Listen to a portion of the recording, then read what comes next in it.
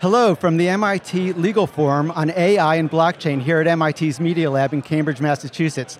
I'm Jonathan Askin. I'm a law professor at Brooklyn Law School. And I'm Professor Alex Pentland. I'm a professor here at MIT. And we're on the road with Legal Talk Network.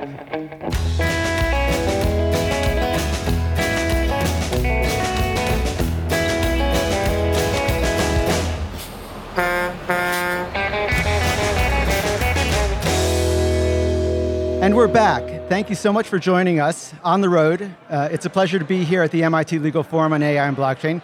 Today we're talking about AI and blockchain with Professor Sandy Pentland. Now I should preface this a bit with a couple stories about Sandy Pentland and my experiences here at the Media Lab.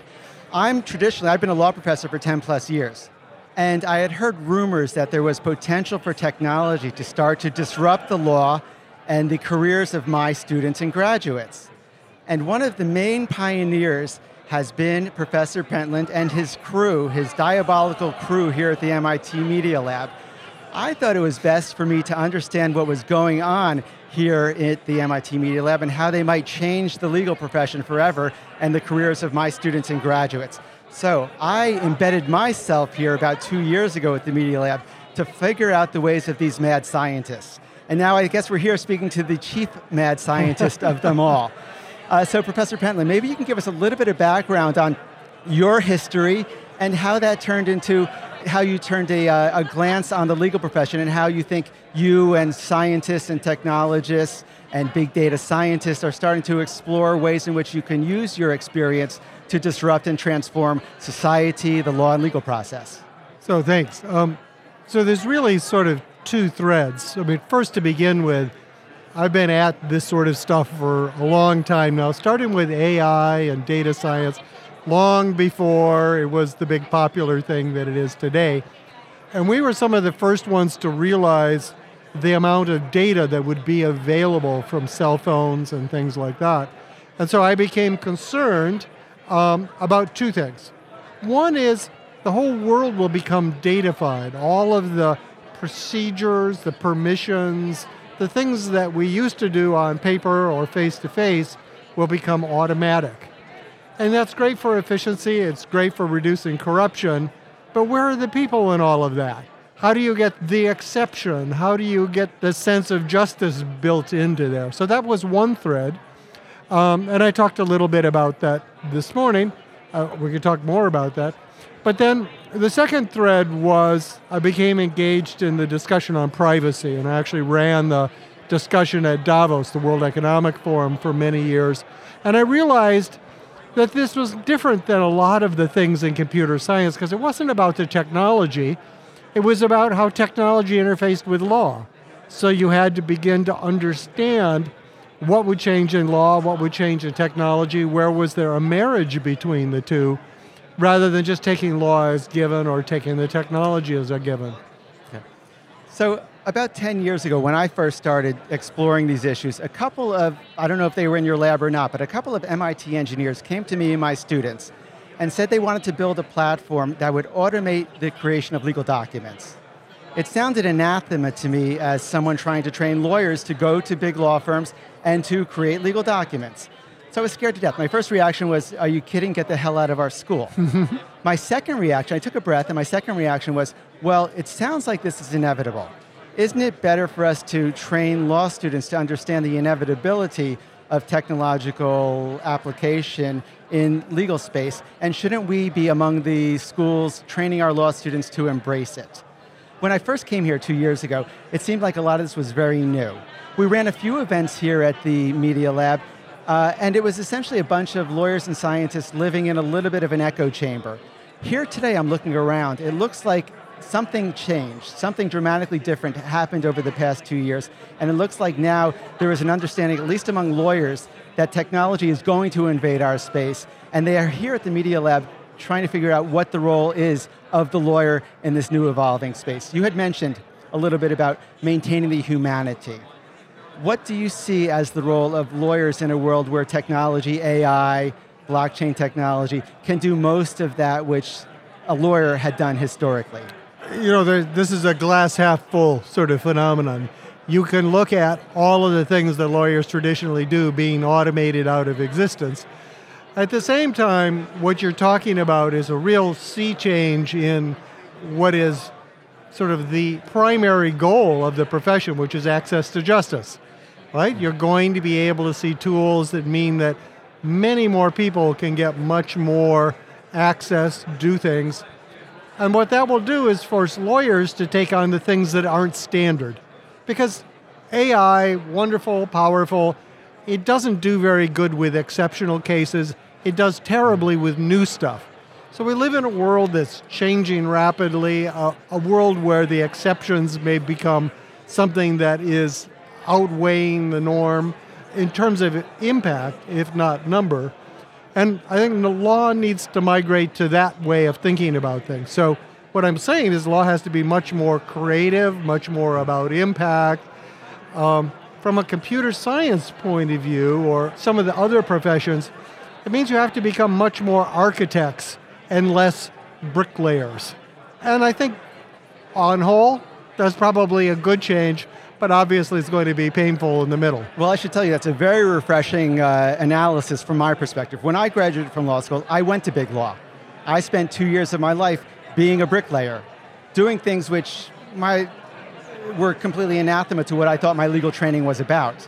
I love to think that law is one of the few professions, or perhaps one of the last professions, that will not be totally disrupted by artificial intelligence. When I think about what I learned in law school, what I try to teach my law students, what we're supposed to be learning in law school, it's supposed to be doing precisely that which the computer cannot do. I love the fact that the computer is great at separating ones and zeros, black and white, yes and no, working in those areas. What we train, I think, what I hope we train our lawyers to do is to work in that gray area, the subtle nuances that the computer cannot do. So it's my thought and belief that, yes, lawyers ultimately, if they understand the sophisticated training they're supposed to get in law school, to think and analyze and synthesize information in a way that the computer can't, we're going to be the perfect partner for our AI collaborators. Yeah. The computers will do the ones and zeros, and we will do that subtle, novel stuff that we haven't or not able to train the AI to do. Except that's true, except it papers over the fact that transition from today's structure to one where the humans are doing the creative part has a lot of bumps along the way. And it also means that the practice of law, the practice of regulation, is going to change ever faster. So everyone says, oh my God, it's changing too fast. As things become automated, essentially as you have power assist for doing things, that means things will change even faster. So you can look forward to an accelerating future, although it will be very interesting at the same time. So it sounds to me like there is an opportunity for young lawyers who aren't steeped and baked in the old ways of the profession to figure out new and agile systems to participate in this ever-changing world. Well, that's one of the most promising things I see a lot of young lawyers who are fairly tech savvy. That doesn't mean they're programmers, but they mean they understand it and understand how the tech industry works. And they're excited about the possibilities, and they're doing things which I think are almost entirely positive, but are going to cause a lot of reorganization to happen. I saw a very different type of lawyer coming, at least to my law school, after the economic meltdown, after the law firms had started to dismiss young attorneys around 2008. I thought it was a difficult time. It turns out I think it was a blessing in disguise. Around 2011, so we got this new generation of law students who came in and knew that they weren't necessarily going to be welcomed into the bosom of large law for the next 50 years of their career. Right. What we got in law school were students who wanted to get that legal skill set to deploy and play a role in this new evolving world. So we got, I think, much more courageous attorneys, law students who were willing to experiment in a way that their predecessors hadn't. As a result, we created something called the legal hackers movement. And that came out of the fact that they weren't getting jobs at law firms. They had to sort of self-evolve and figure out their own path in much the same way that graduates from the Media Lab have to figure out what their role in this ever-changing world was going to be. What opportunities do you see for young lawyers coming out of law school? Do you see particular technologies that they should probably learn as they learn the law to play a more vital role in the changing world? Well, there's a class of people that are actually building technology. They're not inventing new algorithms, but they're applying AI algorithms to do standard tasks or do them better. There's advisory programs and things of various sorts. So, I mean, there's this whole sort of tech side of things. On the other side, I think there needs to be discussions like the one going on around us, which is what is the role of lawyers and law in society? Because that's got to change relatively quickly, and who else to sort of advance that than young lawyers? To sort of say, well, we need to have experimental space, we need to have ways where we can try out new ways of acting and doing things. That creation of spaces, which I call living labs, so is, I think, a really critical thing, because you can't just say, oh, it'll work this way. You actually have to try it and see how it works. You have to be much more experimental, which means you have to be provisional, you have to be evaluative about the process, none of which is terribly baked into the whole system at the moment. Yeah. So those need to happen quite a bit more. So part of the problem, historic problem with legal pedagogy is that we have trained lawyers to never say anything until they're absolutely certain. Cross every T, dot every I. That is not the way the startup world works or the scientific world works. You get it out there, and then you reiterate and reiterate and reiterate until it's perfect. Right. We've had a lot of trouble sort of training our young lawyers with that hacker startup spirit. Yeah. But what I do think is good about law students is, I think in this new world, they seem to function well as project managers, sort of smart generalists who know how to bring the disparate pieces together. Do you see that as an opportunity for young lawyers to essentially be project managers, working with technologists, working with others? Yeah, I do. I mean, that's clearly a path forward. I guess what I'd like to see is I'd like to see the law profession create essentially safe harbors, places where you can try doing things differently, and if you screw up, it's not some horrible disaster. I mean, unless you actually hurt people or something like that. So that's a great segue into the policy, regulatory, governmental sphere. Lawyers and government have been trained historically to say, no, that violates the law. Hang on, do not do what you're doing. Right. We see all these companies coming on board who do it and then ask for forgiveness later. Uber and Airbnb, sort of the most visible examples of it. I think what I've seen, and I hope you've seen it too, is have you seen a change in policymaker circles in which they've tried to embrace the new technology and stay ahead of the curve so that they can be prepared, so that when the next Uber or Airbnb comes on the horizon, they've got a regulatory policy framework that can embrace them while still trying to preserve the public good? Well, I think unfortunately the only places I see that are in places outside the United States where they feel real pressure to create something new, to change. So 2 examples that I'm personally involved with are Estonia, which is a new country. It's in the EU. It used to be part of Russia. They feel that digital is their future because they have essentially no natural resources. And so they've created digital identity. Their whole government is logged on blockchains. They are, in many ways, by far the most advanced government legal system around. But they're a tiny little country. So it's really interesting to see what they're doing. But then the question is how do you apply that to larger things? The other one that's really interesting is China, where over the last 20, 30 years, they have completely revolutionized their society. It is still a society of haves and have-nots, but at least they have a bunch of haves now. They didn't have that 30 years ago. And what they've discovered is they need to change the rules constantly and dramatically to keep up with the changing environment. So they're just beginning to think about the problem of having laws, because before it was all regulations promulgated by the party. Now they're beginning to ask, well, what would be a more stable framework? And so they're trying to actually invent law in a different way than you would say in this country. When I graduated from college, I had studied Chinese. And part of the reason I had studied Chinese was because they got 1 billion people, they had 1,000 lawyers. I thought, this is an opportunity. I missed that boat. But Does it matter that Estonia is geographically so small? I mean, I and my friends and colleagues have all thought about becoming e-citizens of Estonia. Right. If you're geographically small, you could still be virtually global. Well, Estonia is showing the evaporation of borders, but think about what that means legally, right? It means that all sorts of things are no longer confined along the ways we defaultly believe. So when I keynoted the EU presidency in Estonia, and the key thing was, how do you get these data systems, which are the backbone of their legal system, how do you make them operate across different jurisdictions? And the characteristic example is you have an autonomous vehicle that drives from Germany to France, and all of a sudden it crashes because you can't move data from Germany to France.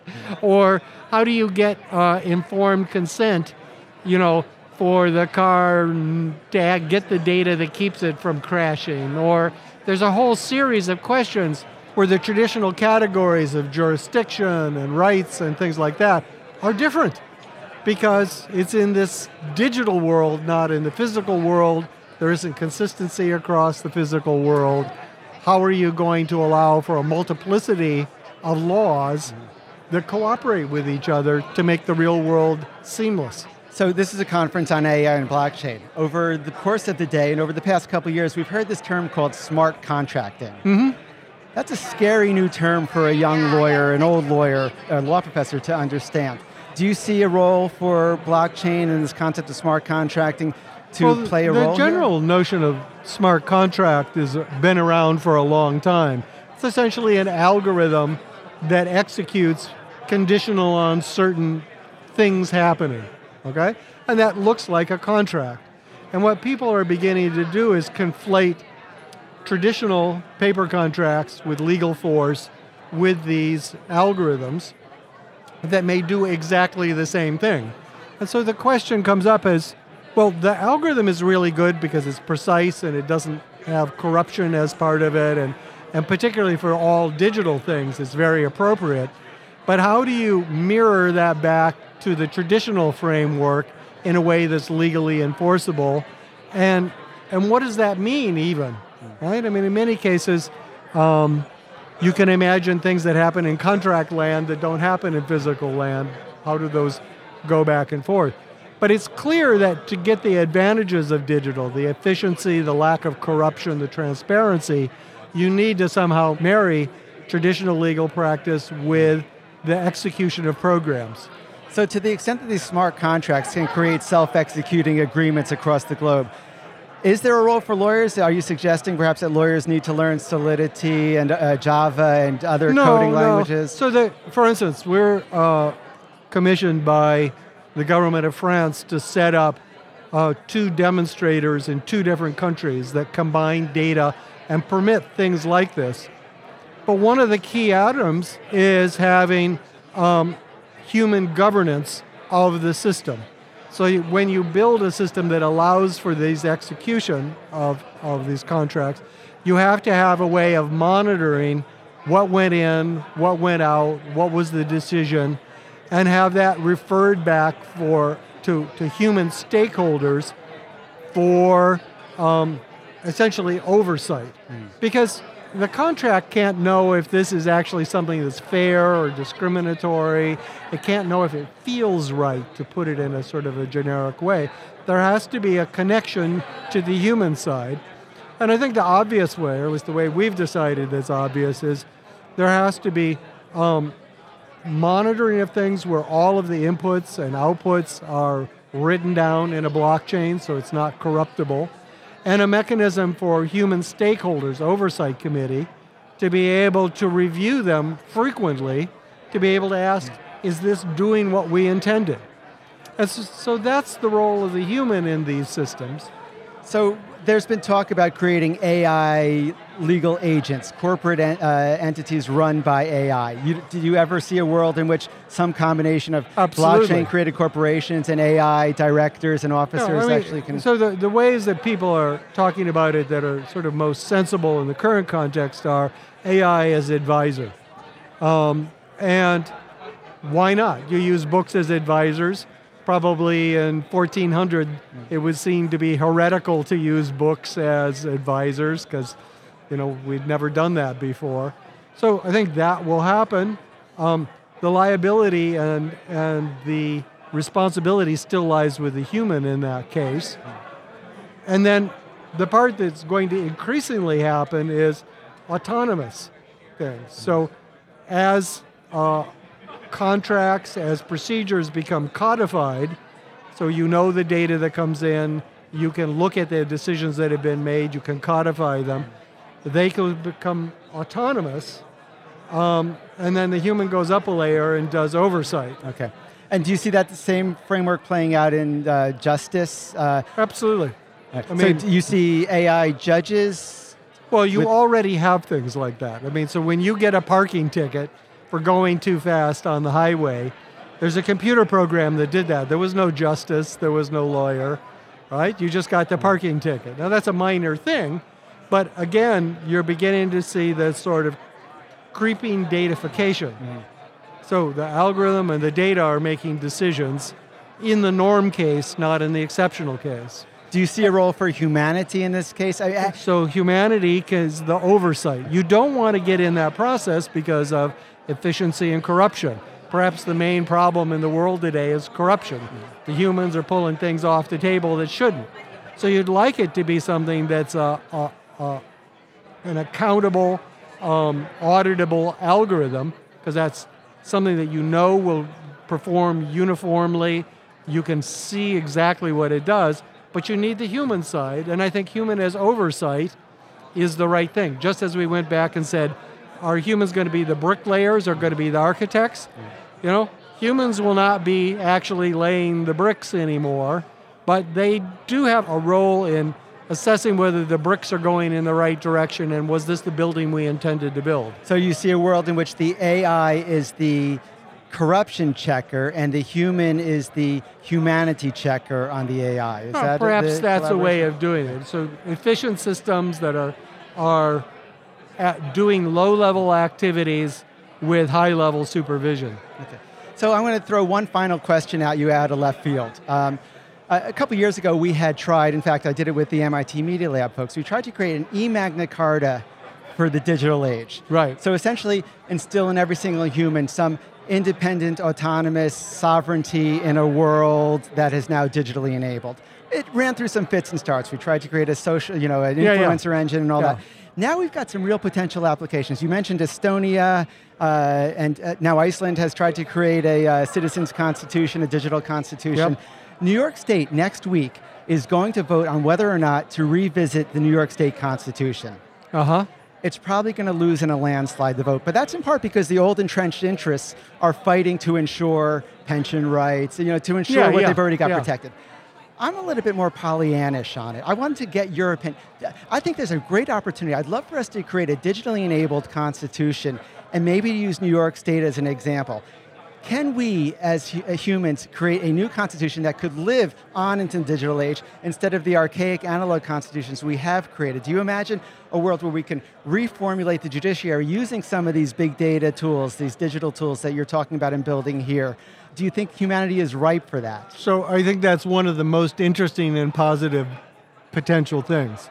What will happen, almost guaranteed, is that you're going to get more data-driven autonomous systems, hopefully with human oversight.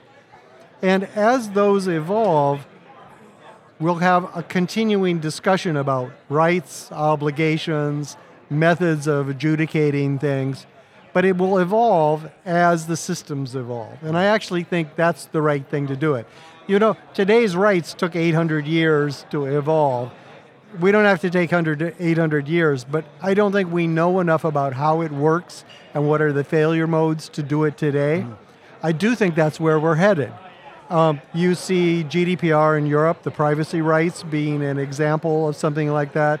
You see digital identity in several countries being a first step in that direction. And as those begin to get deployed and the tires are kicked and people begin to understand it, we will develop this Magna Carta.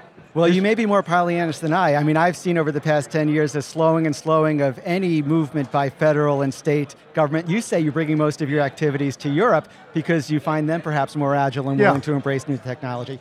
I feel like without some big citizens referendum to push government, we may forever be stuck in this standstill with an archaic constitution and no way to evolve the law. So I think that what will happen is that commercial services, not-for-profit services, and this sort of creeping datafication will just simply make the question irrelevant at some point. Well, Professor Pentland, you're certainly a pioneer. I think every lawyer in America and around the world should be listening to what you are doing and your encroachment upon the profession. But before we close today, I have one last question for you, and particularly because we want you involved in the evolving legal profession as much as possible. If our listeners would like to follow up with you, how can they reach you? Well, I think the right thing to do is to go to law.mit.edu, and there's places to send email and find resources, okay? Terrific. Well, we've reached the end of the road for today's episode. I want to thank Sandy Pentland, professor at the MIT Media Lab and the originator of social physics and the human dynamics group here, for joining us today. We also want to thank our listeners for tuning in. If you like what you hear today, please rate us in Apple Podcasts. We'll see you next time for another episode of On the Road with Legal Talk Network. If you'd like more information about what you've heard today, please visit LegalTalkNetwork.com. Subscribe via iTunes and RSS. Find us on Twitter and Facebook, or download our free Legal Talk Network app in Google Play and iTunes. The views expressed by the participants of this program are their own and do not represent the views of, nor are they endorsed by, Legal Talk Network, its officers, directors, employees, agents, representatives, shareholders, and subsidiaries. None of the content should be considered legal advice. As always, consult a lawyer.